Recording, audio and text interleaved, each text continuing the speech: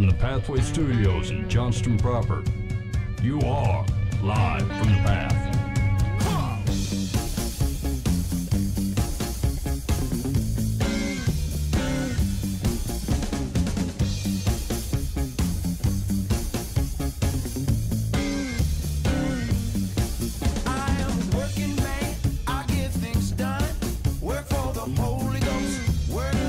And you're listening to Live from the Path, coming from the Pathway Studios here in Johnston proper.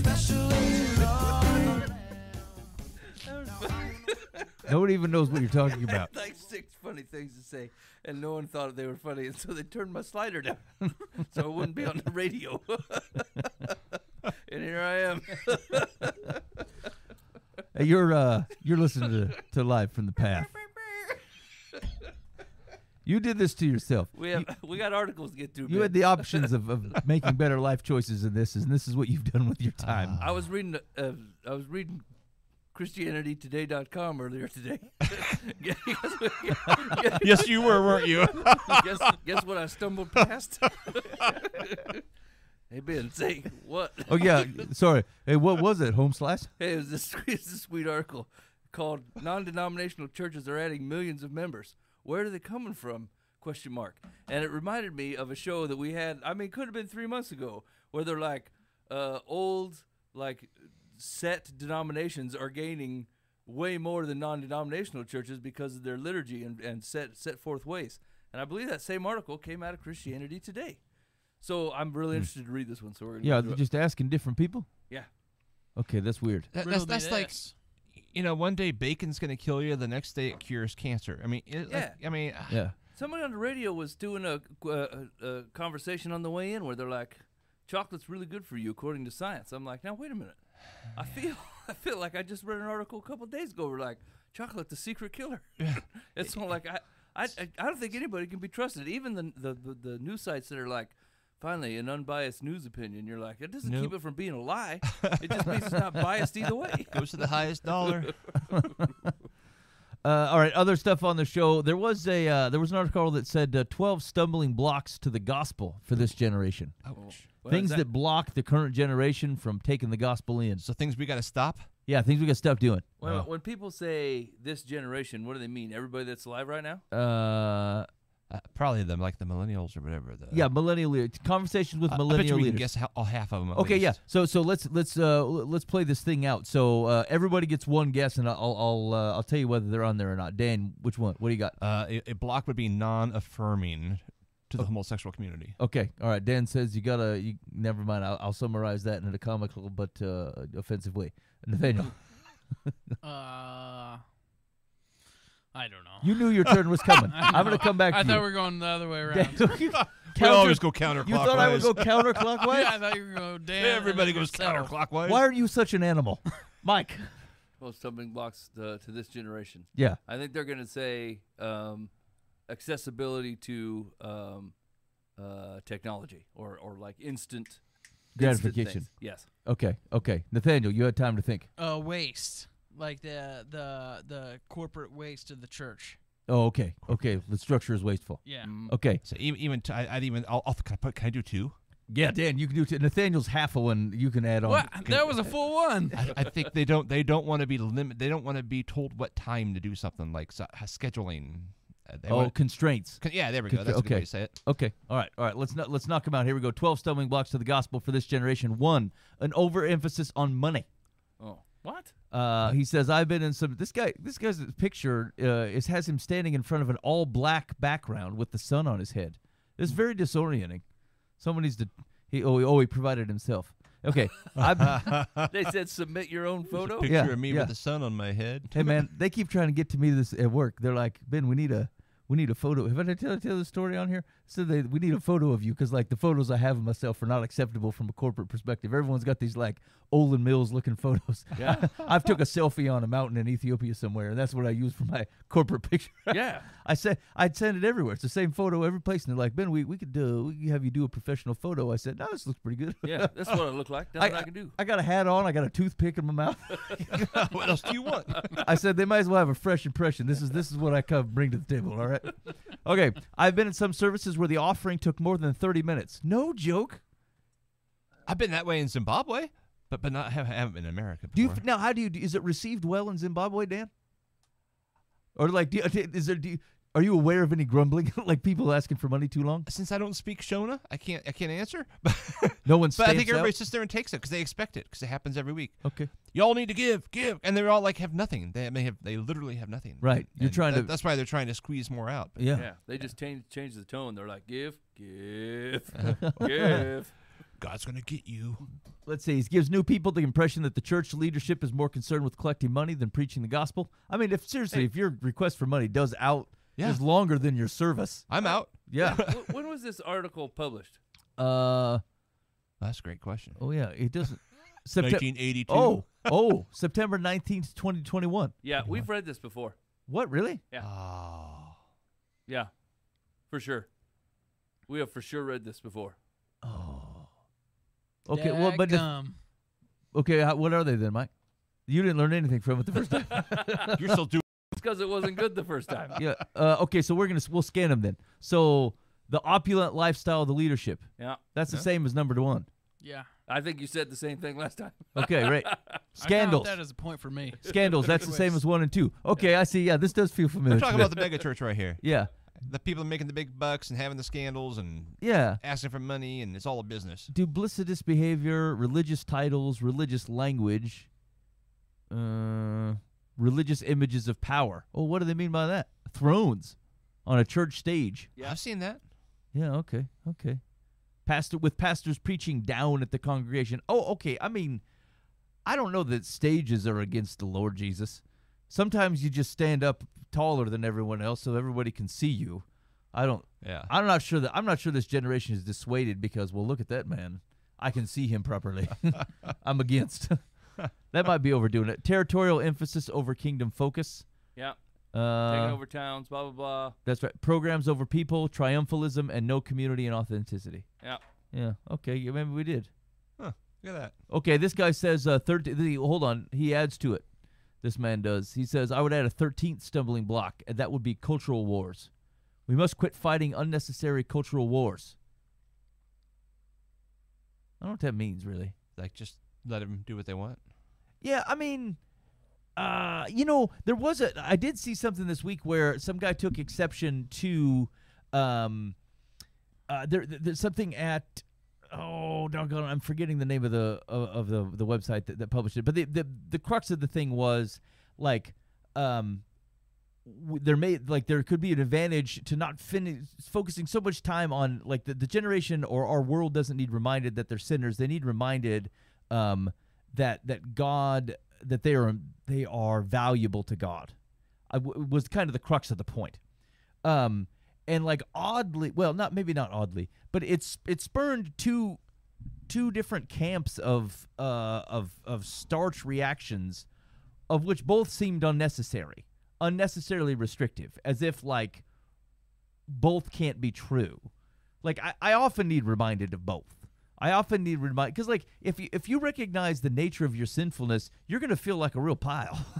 Like if you take that in correctly, and in the same breath, you need to be reminded that God is good. He created you, and you're created with inherent value and worth, and that He loves you and would die for you. And like the gospel is both of those, and like to the extent that we feel like we maybe we overload on them because we're like, well, I just don't think there's enough reminding people how much they suck. Well, how prescriptive do you believe Paul's description of, like, when he's talking about people who should be on meat are still on milk?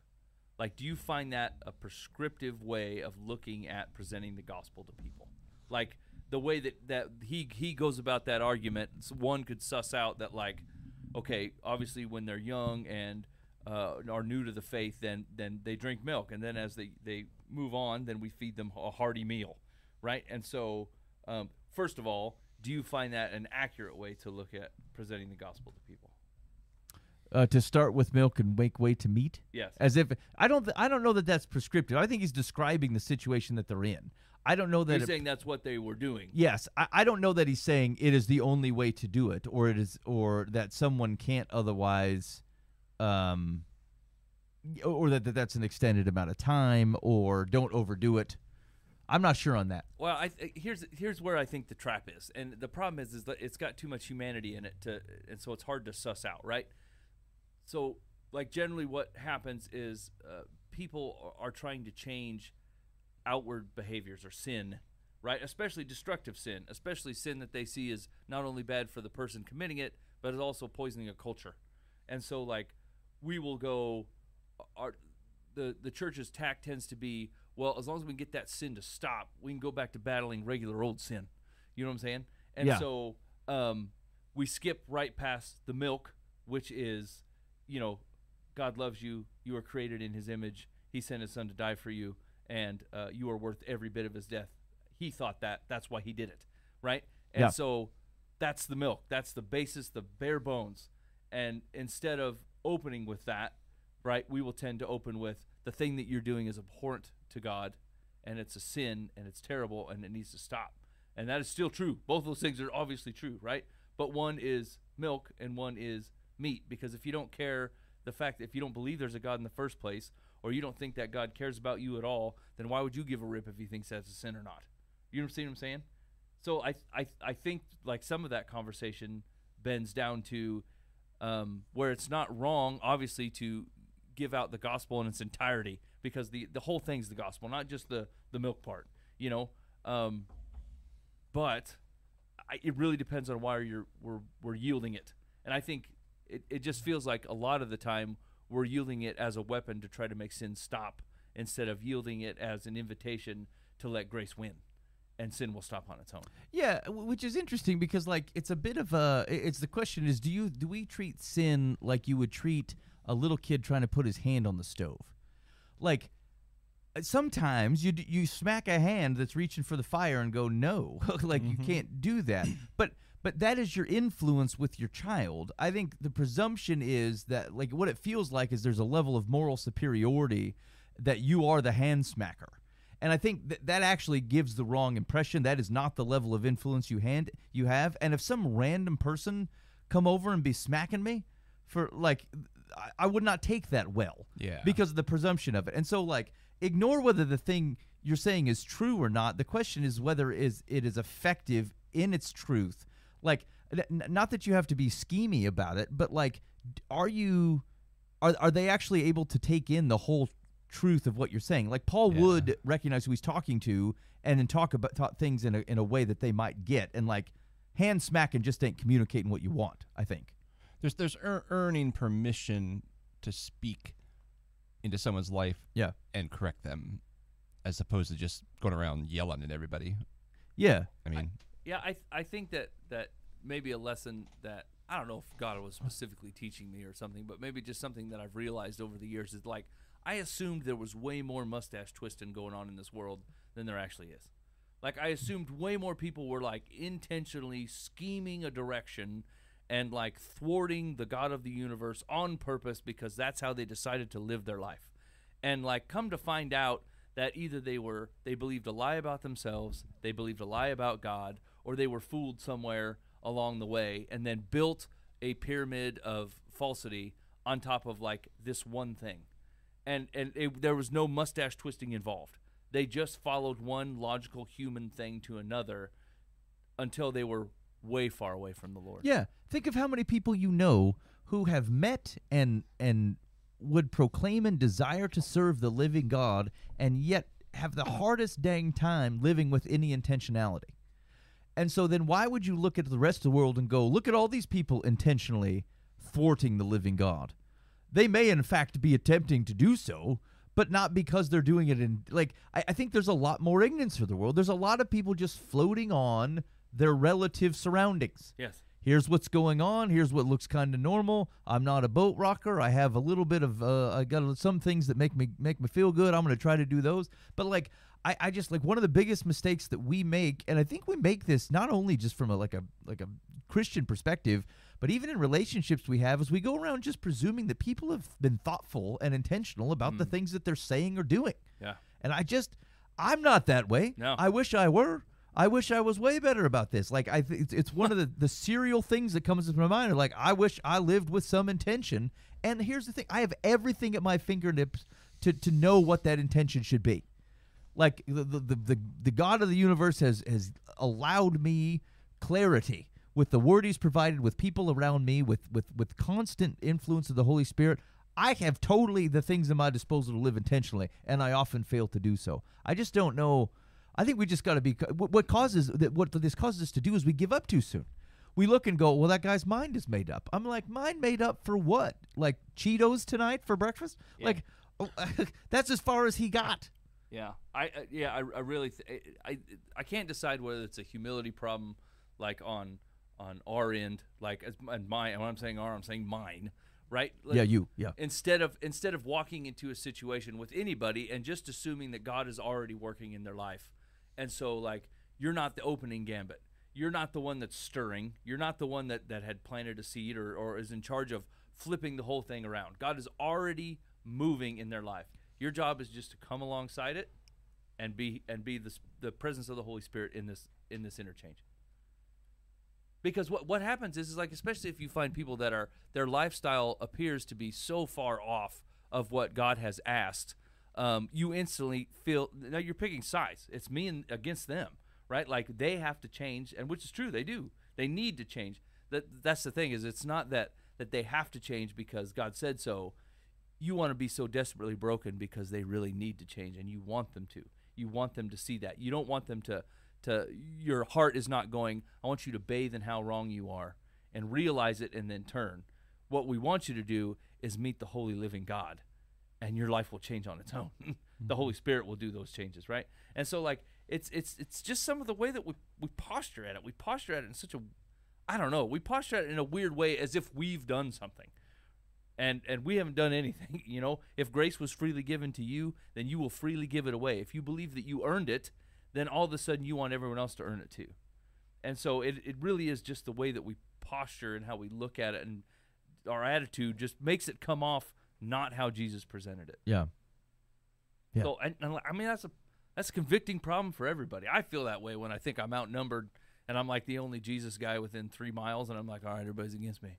And like, instead of like standing with confidence as a son of the King that goes, God, will you be with everybody within 3 miles of me? If there's anything I can do to help this along, they really need you so badly, you know. But like my pride will come up a little bit, like I shrink and go, they're against me. I have to protect me and myself and my rights to love Jesus. And like, who gives a rip about my rights to love Jesus? Right. It's like walking into that 3 mile radius, and instead of going, oh man, what am I gonna do? Going, hey, what are we doing? Yes, exactly. What are we doing around here, Lord? I know you're involved. Like, what are we doing? Yeah. It's a reflex of fear on our part. Right? As, once again, sons of the King. And our reflex is, I must protect myself and my right to be able to love Jesus the way that I want. And Jesus is like, I want you to introduce other people to me. And if I have to step on your rights to do that, I would like you to submit to that. And you go, right, sorry, I lost it for a minute there, you know? Okay. Interesting. Well, that covers that part. People are going, so what was the one that you had, Mike? Here it is. Non-denominational churches are adding millions of members. Where are they coming from? Okay, quick overview. Somebody give me a quick synopsis on denominational versus non-denominational churches.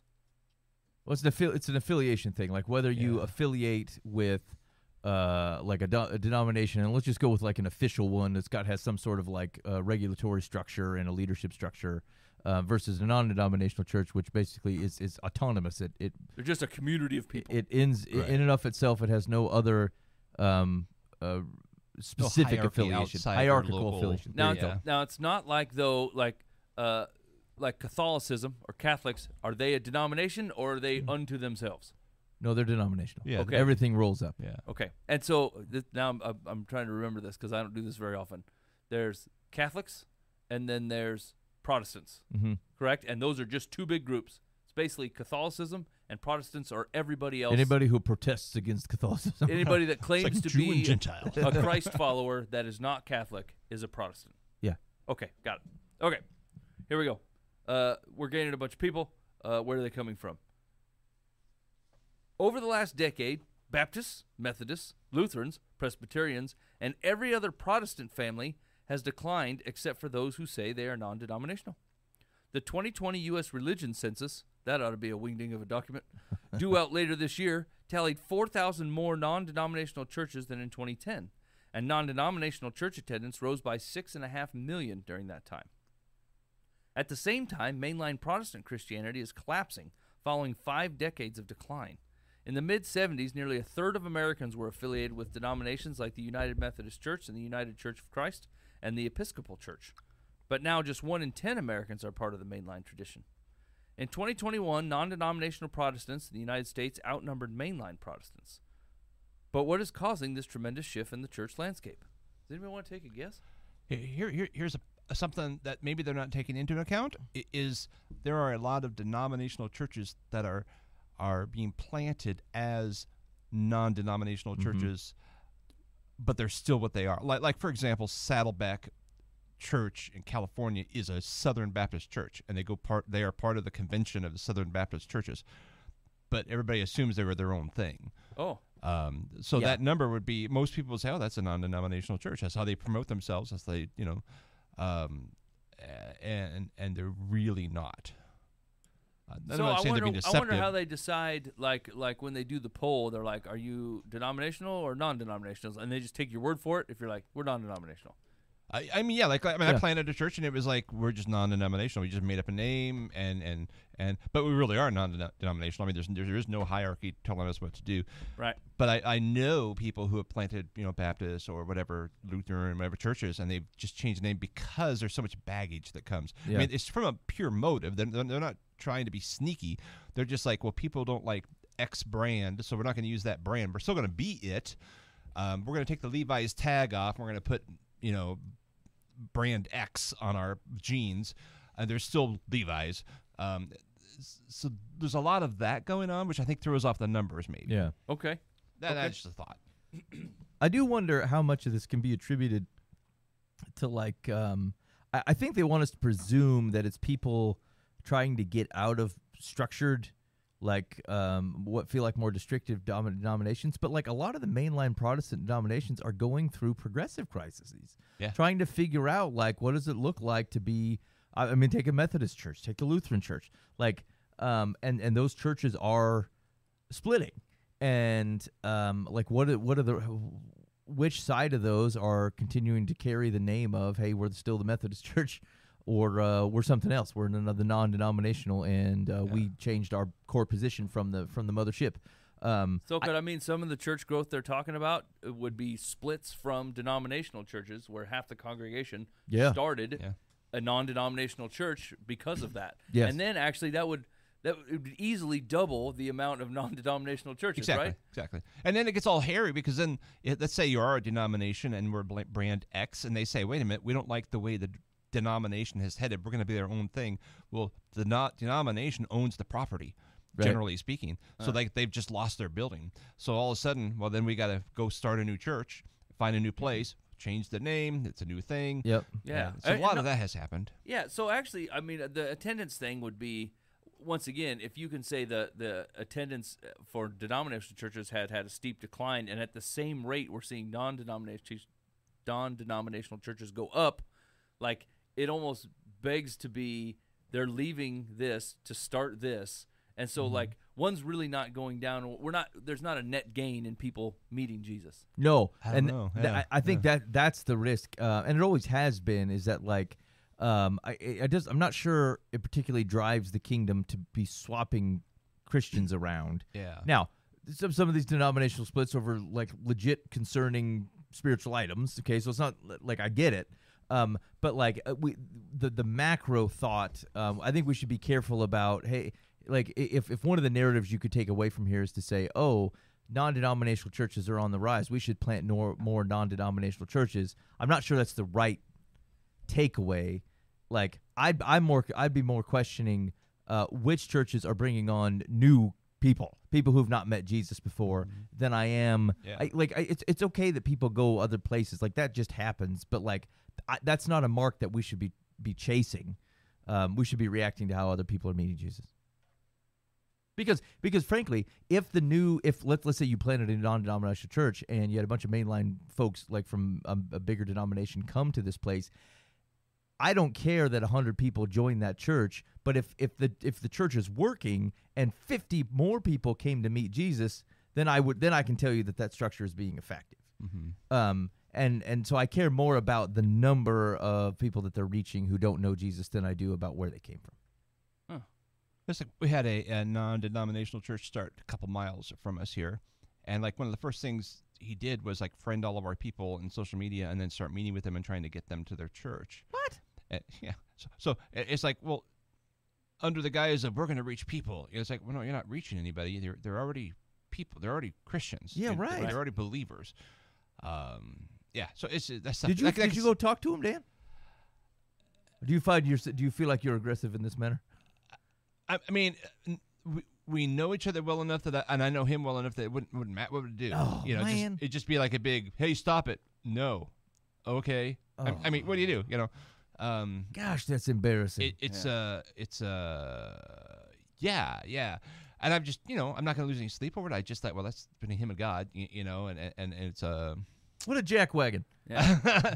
but there's a lot of that going on. I mean, and a lot of the churches that non-denomination that pop up and then they become the cool church and everybody starts going to them, they're just stealing people from other churches. We got to grab musicians, we got to grab leaders, we got to grab, hey, can we have your children's people come to our church because all of ours are sick this week? And I'm like, nope, sorry. Because I know what you're going to do. You're going to try. That's embarrassing.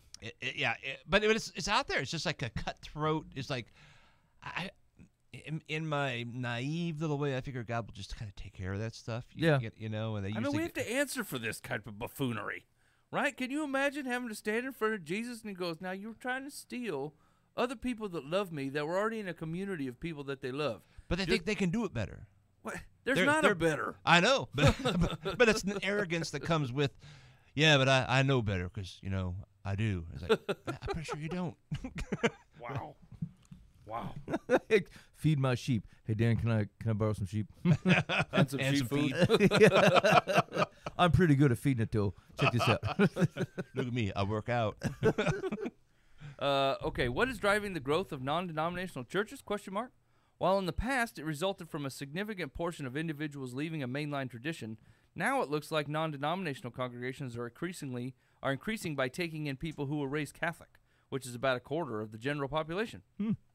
At the same time, more and more young people are being raised in non-denominational churches, which means that retaining their own will become just as important to non-denominationals as bringing in new adult members in the future. See, this is where this article has turned to like things I don't care about, right? Like as a person who attends a non-denominational church, I don't think we need to band together as non-denominationals and come up with a plan for the next 50 years. Yeah. Right? You just need to look back at the tail end of Matthew and go, are we doing that?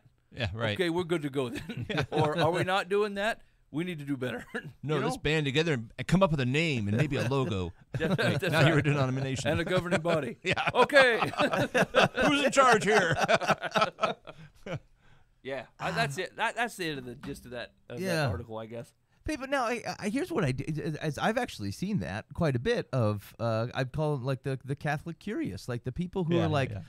They see other people interacting with the faith in a way that just is foreign to them, and they're like, what is going on over there? And it's not like they don't know things. It's not like they've not had interactions or a kind of a basic understanding of Jesus, but like there's a lot of ways in which it didn't feel super tangible. And I mean, I have similar experiences going to the Catholic Church, and there's things I can appreciate about it. Because there's things they get right about reverence and about, I think church history is awesome. I think we ignore some of the really cool things that God has done to our peril of Him working through His people, and like some of those denominations have really long memories, and that's probably good. So like I think there's a value in it, but like I have seen quite a few Catholic curious folks, and like this exegetical. We're going to go through and like read the scriptures is a surprising thing to a lot of them because they're just not used to like someone just going, all right, I'm not going to pull this verse and tell you what I think. We're going to read this chapter and go from there and see what we're taking in. It's just different. All right. Hey, you're listening to Live from the Path. I don't know. I'd be interested to see, you can give us a call on the complaint line at 515-517-0085. Call or text. Like, have you switched denominations, I guess. Like, I don't care that you've gone to different churches, but like, were you non-denominational and now you're, Lutheran? Did you start as a Methodist and now you went to Catholicism? Like, is that something? I'm just interested in how that process went, what kind of caused it, and how you think about where you came from nowadays. I'd be interested in that. So, like, I don't know if you want to share that on the Live from the Path Bob Eisenlark complaint line. Call or text 515-517-0085, and we'd love to hear from you. Yeah. Okay. So wait. Never mind. Wait. It doesn't matter. No, tell me. So I wonder if they're including like Church of Christ, Disciples of Christ in there, because they each church is, I mean, technically a like autonomous, and they claim to be non-denominational, even though they all bear the same name. Like there's no hierarchical structure. There's no Pope of the Church of Christ. Church of Christ. Can anyone just decide to open up a Church of Christ? I think so. Yeah. I mean, because there's literally nothing. I mean, there are several Church of Christ in town, but none of us see completely eye to eye on everything. We have our own way of doing things. And You're an antagonistic bunch in general, like a free, individually spirited. Yeah. It really took off during like the Revolutionary War time, because that was kind of the heart of where people were. They're like, up yours, Yeah. Church of England, Presbyterian Church, or and they went from different places. Anabaptists. Yeah. I mean, I'll have you know. we're gonna do our own thing. Me and Bob Stone. Yeah. I get, actually, I have seen another. They said there was another run of them in Ireland, and they just called them the Church O' Christ. Yeah. God damn. Sorry. At a weak moment.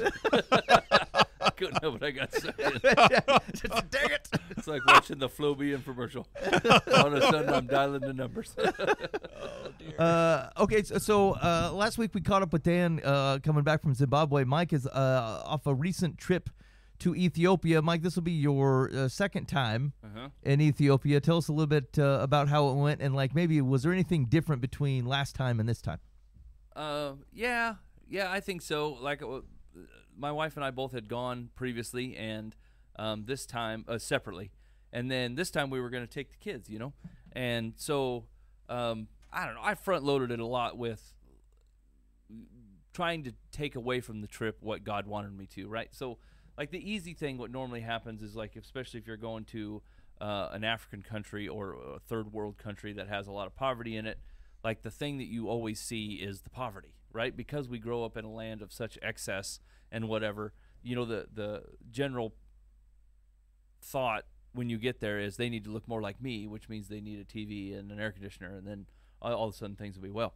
And like I know better than that, and I knew better than that after I'd gone there last time. And so I was praying really that would not be the major thing that I took away. And so, I mean, long story short, I was amazed by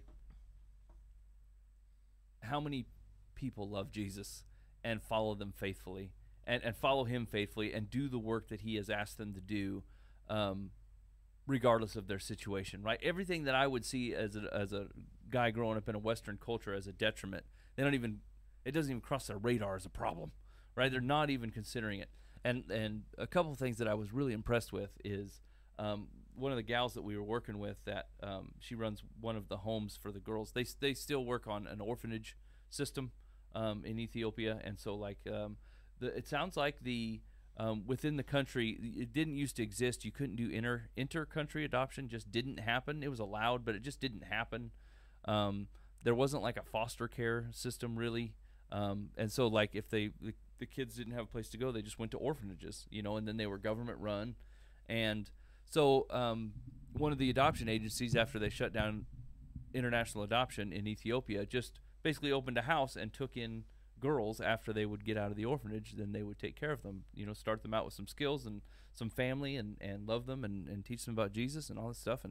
And so one of the things that they had introduced is like they have some sponsor families where they basically say, look, if we, without any assistance, they will be forced to give up their kids. So what we'll do is we will give them assistance. We'll give them food and dry goods and whatever, and they can keep their kids because that's what they really want. They don't want to give up their kids. They just don't have the financial means to handle it. And so we got to hand out a bunch of food to families like that and talk to them and meet with them and played a lot of soccer. And I was watching one of these gals had come in, and she was in a wheelchair, and she had like 3 kids. And basically the deal was you got like a big old bag of teff flour and some cooking oil and whatever, and like $20 to get it home. And the woman did not want to spend the $20 on the ride home. She wanted to keep it, so she was going to like wheel it all the way home, which was unheard of. Right. So my immediate thought is I don't care. We'll give her another $20. Whatever. We'll just put her in the cab. We'll give her another 20. And the gal, she's like, no, that's not how this is going to work. You know, like I'm immediately taking in. I'm like, no, it's no problem. You know, and she's like, no. We just need to find the right people. And that money was designed to get it home. And like, she doesn't get to keep it. She gets the teff and the oil and everything's cool.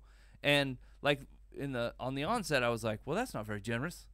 But once again, God puts people to manage the things, the generosity and the work of the things that he's doing. And like, just like you find people down at the homeless shelter and at the rehab joint, right? Like they see through things, or they see things as they are, opposed to just, you know, a random person coming in and trying to retell how the story is going.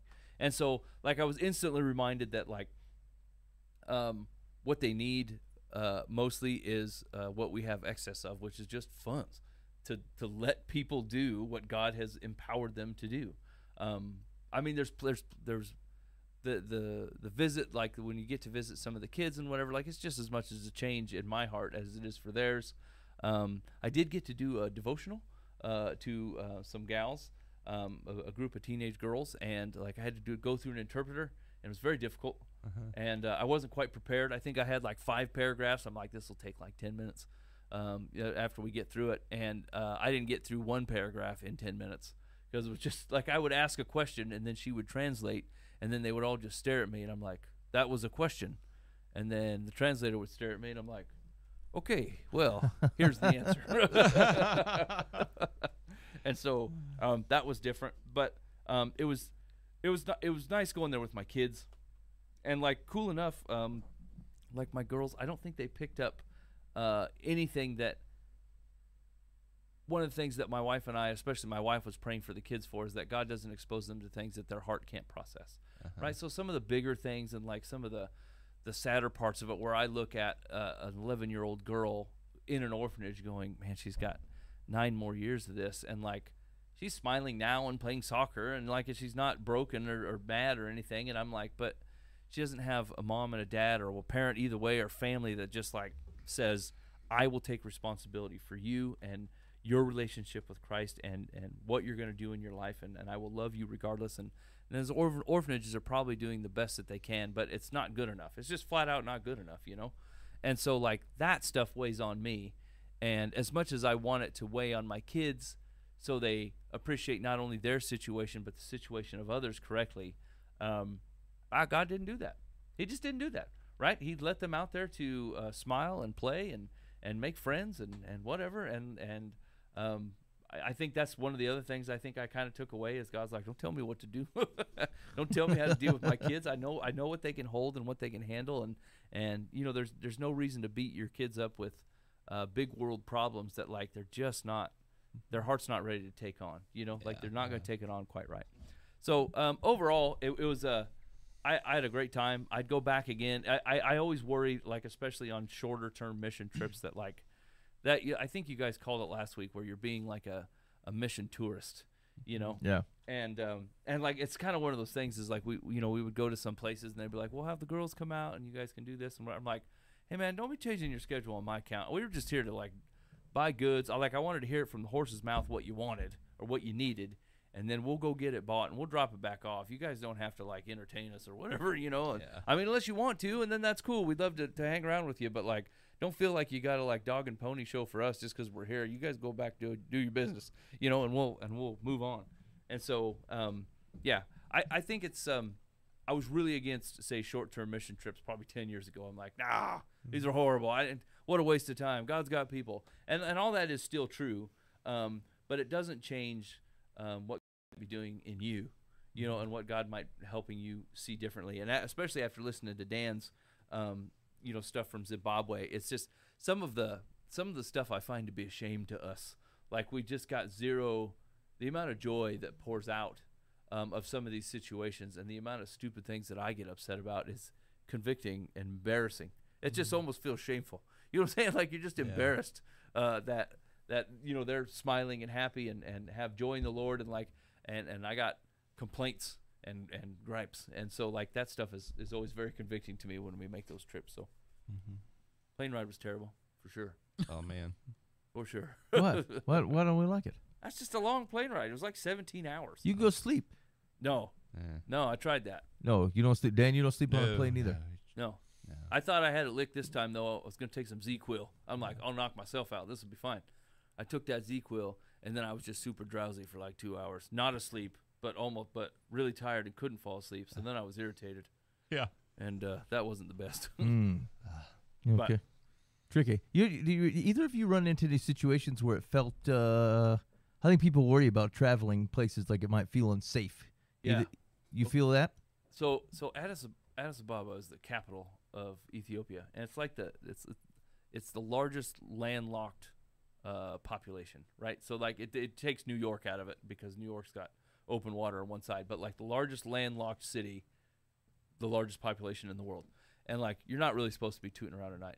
But this fella's like, hey, you guys want to walk up to the grocery store? It's just a little bit up the road. I'm like, yeah, sure. And it's dark outside, and this is classic of African countries. When they say it's a little bit up the road, it's like 4 miles. Yeah. You're like, it's 10 minutes walk. No, sir.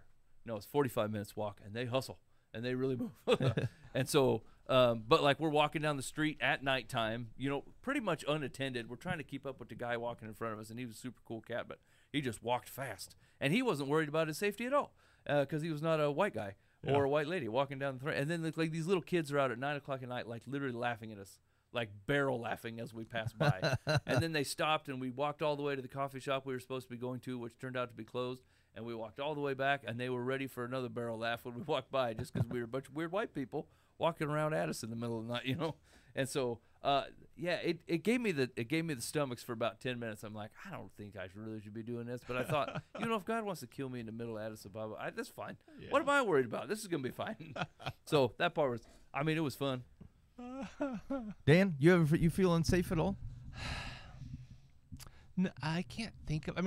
There were times I like the radar would come on a little bit, but it's really weird. I've gone to the same place enough times now where I oddly feel more and more at home. Mm-hmm. It's such a weird. I just feel like, man, this is like I miss this place. And, yeah. And like it was a new level for me this time. They just gave me the keys to the car and said, "All right, go for it." You were know? driving. And You were driving in Zimbabwe. I was driving around, and Is that legal?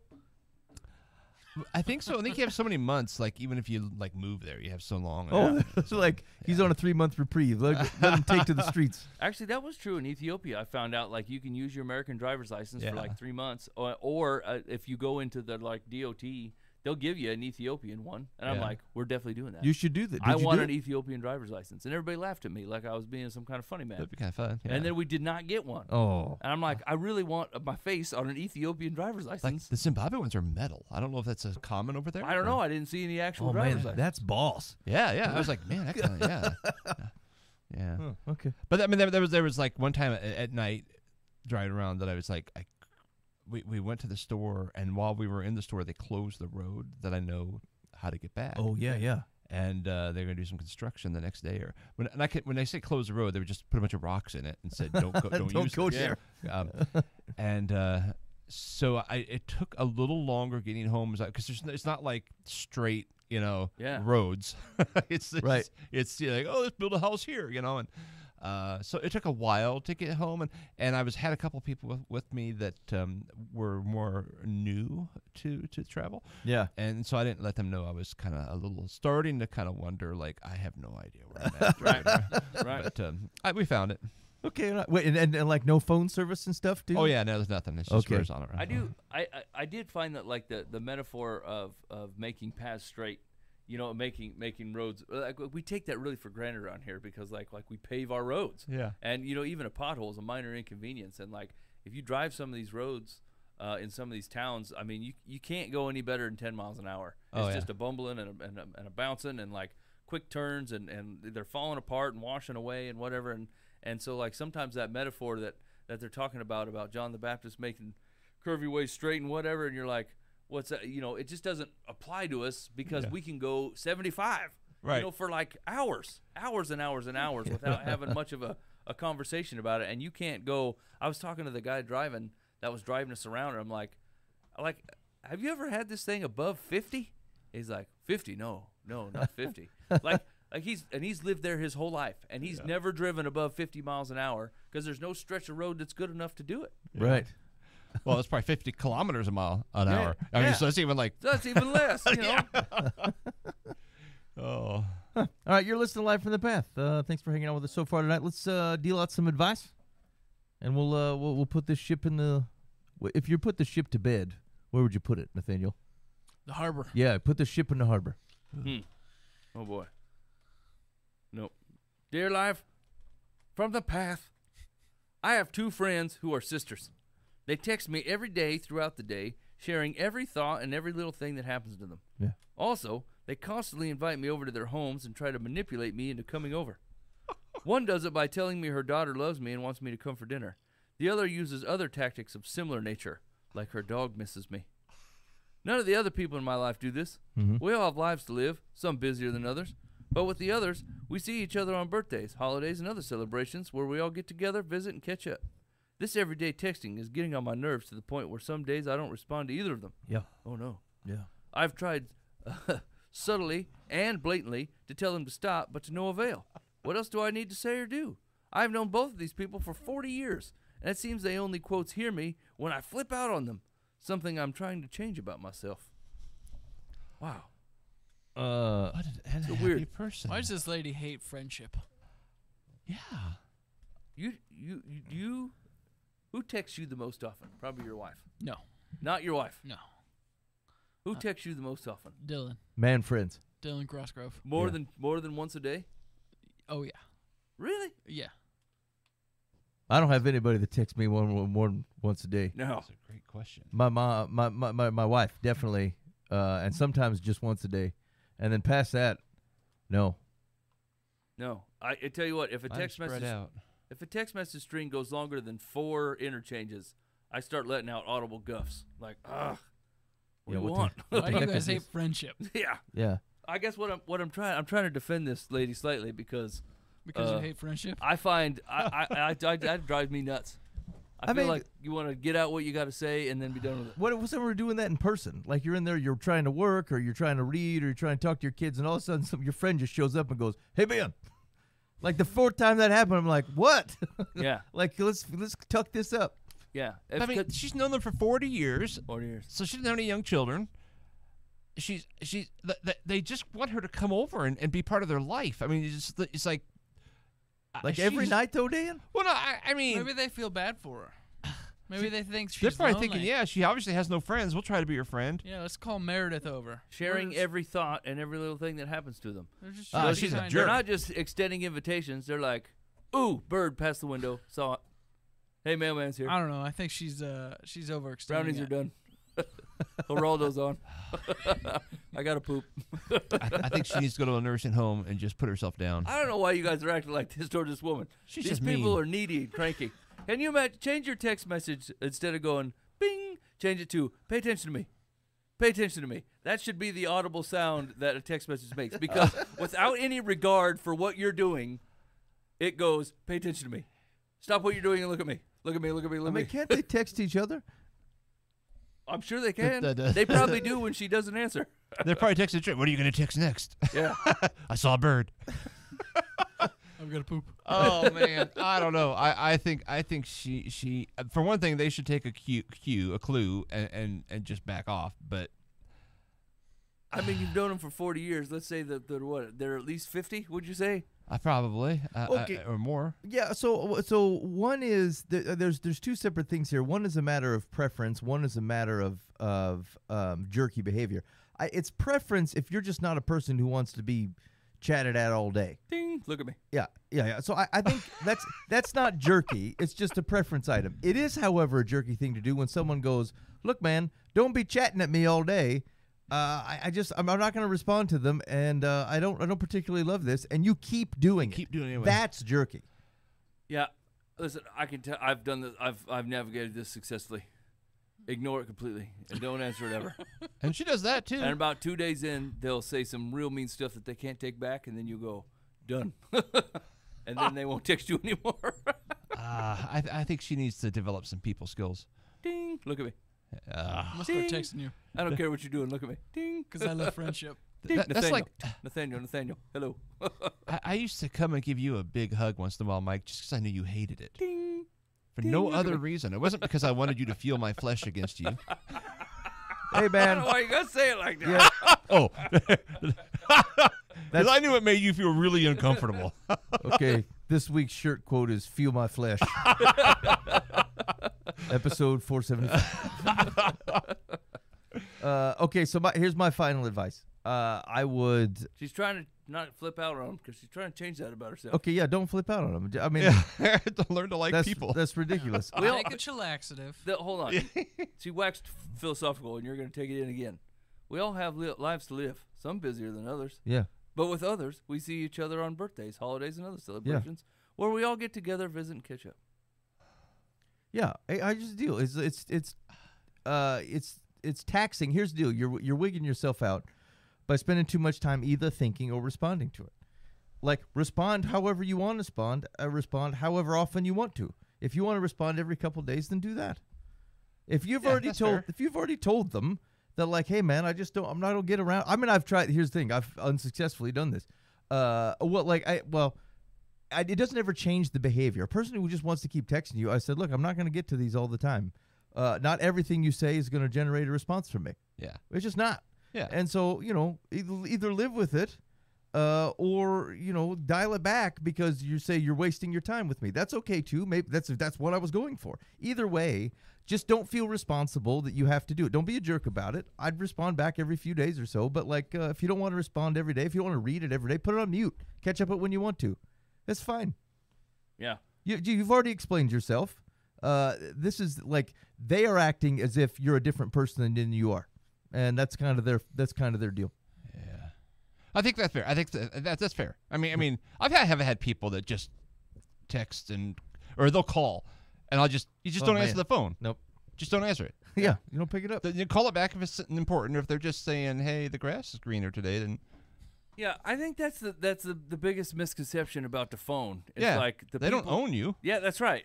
You're not a slave to the phone. Like it rings, you answer it if you want to answer it. When they send a text message, answer it if you want to answer it. But the problem is the person on the other end of the phone is like, "Well, I called you." I'm like, "Yeah, I know." "Well, you didn't answer it." "I know that too. I was there. I didn't want to." "Well, you should call when I answer." So what it means is the inherent thought is, as soon as I decide I want to talk to you, you're going to talk to me. You're gonna, yeah. Right? And we don't. That's not the right way to live. I texted Ben while we've been talking. He has not texted me back. I'm not going to do it, Dan. He did. He's harassing me. He's gonna try to flesh you. Stay away from him. I don't want to give the impression that I answer text messages, and so what are you doing? I'm not doing. All right, chicken for supper. Secular says, it would not be, quotes, flipping out to firmly tell these needy sisters you do not have time to text them with them on a daily basis because you are a busy person and being bombarded is distracting. You also do not have to visit anyone because their dog or their child misses you. Set some ground rules and see them when it's convenient for you. Say once a month, if that. Once the pressure is off, you might enjoy them more. Yeah. But here's the thing. Now, she it's very possible she's telling the story manipulatively, like saying, "Oh, they may just be. Maybe this woman is a bit standoffish and she doesn't come over very often, and so they're just trying lightheartedly be like, oh yeah," as opposed to offering up that they, as always, want her to come over. It's like, "Oh, and my dog misses you." Like, I mean, I wouldn't overcrank on that. Yeah. What say? I'm not saying anything. I'm just saying I side with the cantankerous woman at the beginning of the letter. That's too much communication. You friendship hater.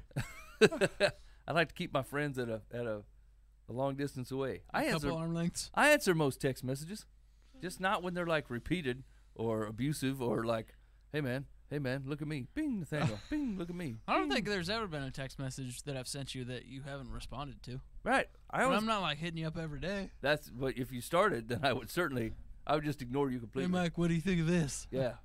Or My like dog people wants that to see you. send me pictures of their food or something. Be like, hey, I made this. I'm like, okay.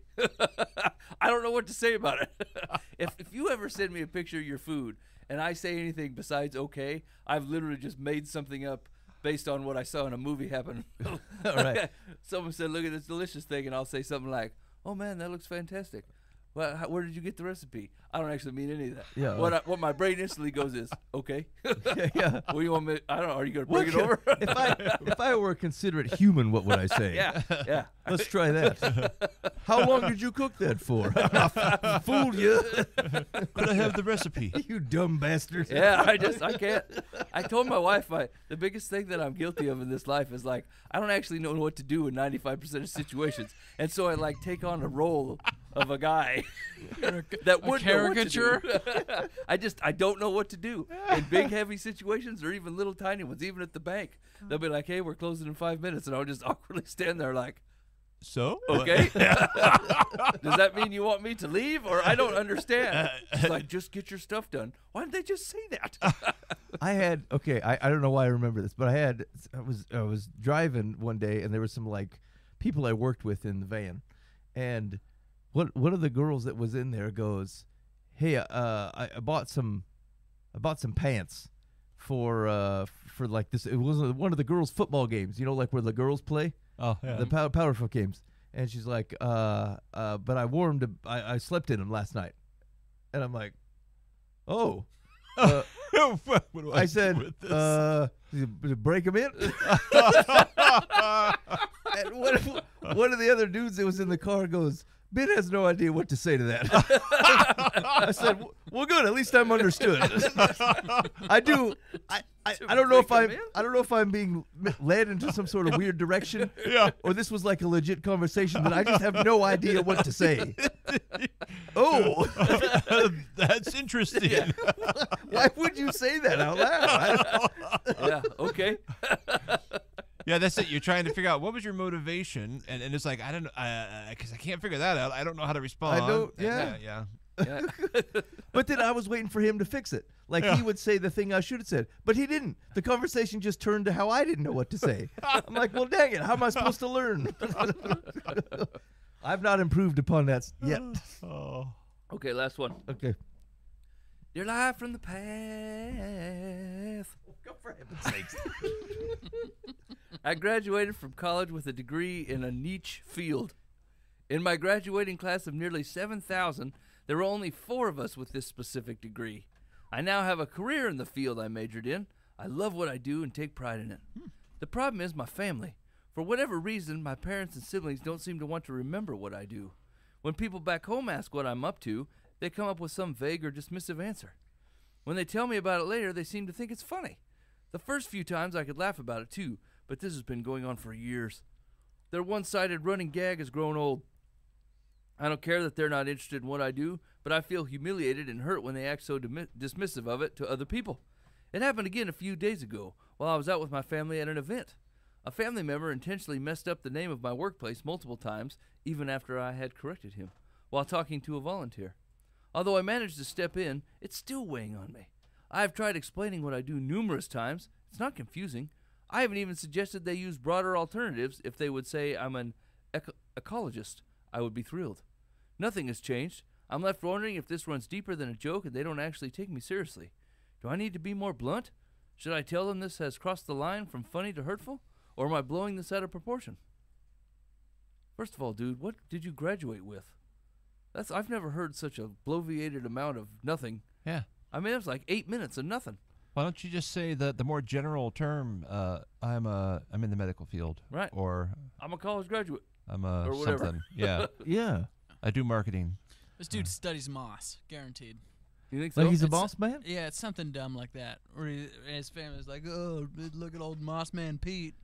And Mossman Pete Moss. exactly. Put like a Pete Moss, and then they're like, he's like, hey, that's so funny. This moss is super important for the ecosystems and the blah blah blah.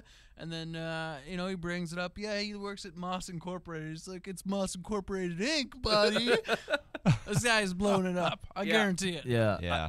There's something else wrong here. Because, like, I mean, when you go to school to be a proctologist, you know the jokes are coming. Yeah. And you just prepare yourself, and then, haha, it's comedy time, whatever. You look at the butts. Yeah. I went to school, but missed ups there. Sometimes they turn the other cheek. Oh, that's a whole different level. Oh, Dan said hole. Was that intentional, Dan? Yeah, it was. That's righteous. That bums me out. You know what, Dan? Take off the W. You can text me, Dan. Yeah. Hit me up. All right, let's put that in the rear.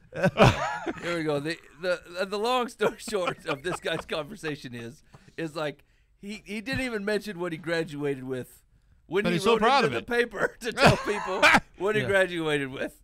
And like he couldn't have been more vague about every complete situation he was talking about, which means his second proposal is right. Am I blowing this out of proportion? Yeah. Yes, you are. Yes. The reason he didn't write it in is because he didn't want Secular to make fun of him too. He thought that an Yeah. 85-year-old woman was going to turn around and give him the grief. He said, "My family gives me grief." Is it Abby?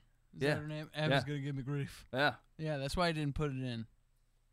If he knew enough to know that some random stranger would give him grief, then he must know that his family is justified in their grief. See, giving. that's what I'm saying. If what a proctologist knows this is coming. So, like, did he enter a field that is commonly just made fun of, or is he really sensitive that, like, the rest of the world don't give two craps about glowing algae or whatever he studies? You know?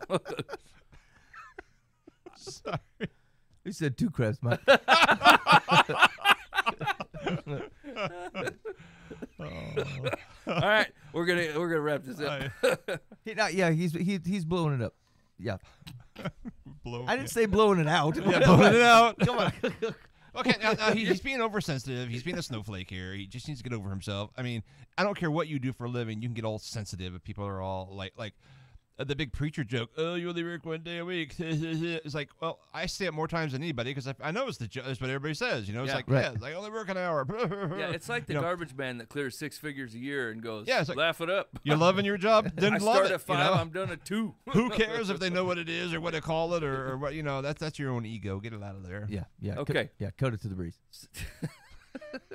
Secular says, you may be putting more energy into this than it deserves. Yeah. You know the importance of the work you do? She didn't say whether it was important or not. She just says, you know it's important.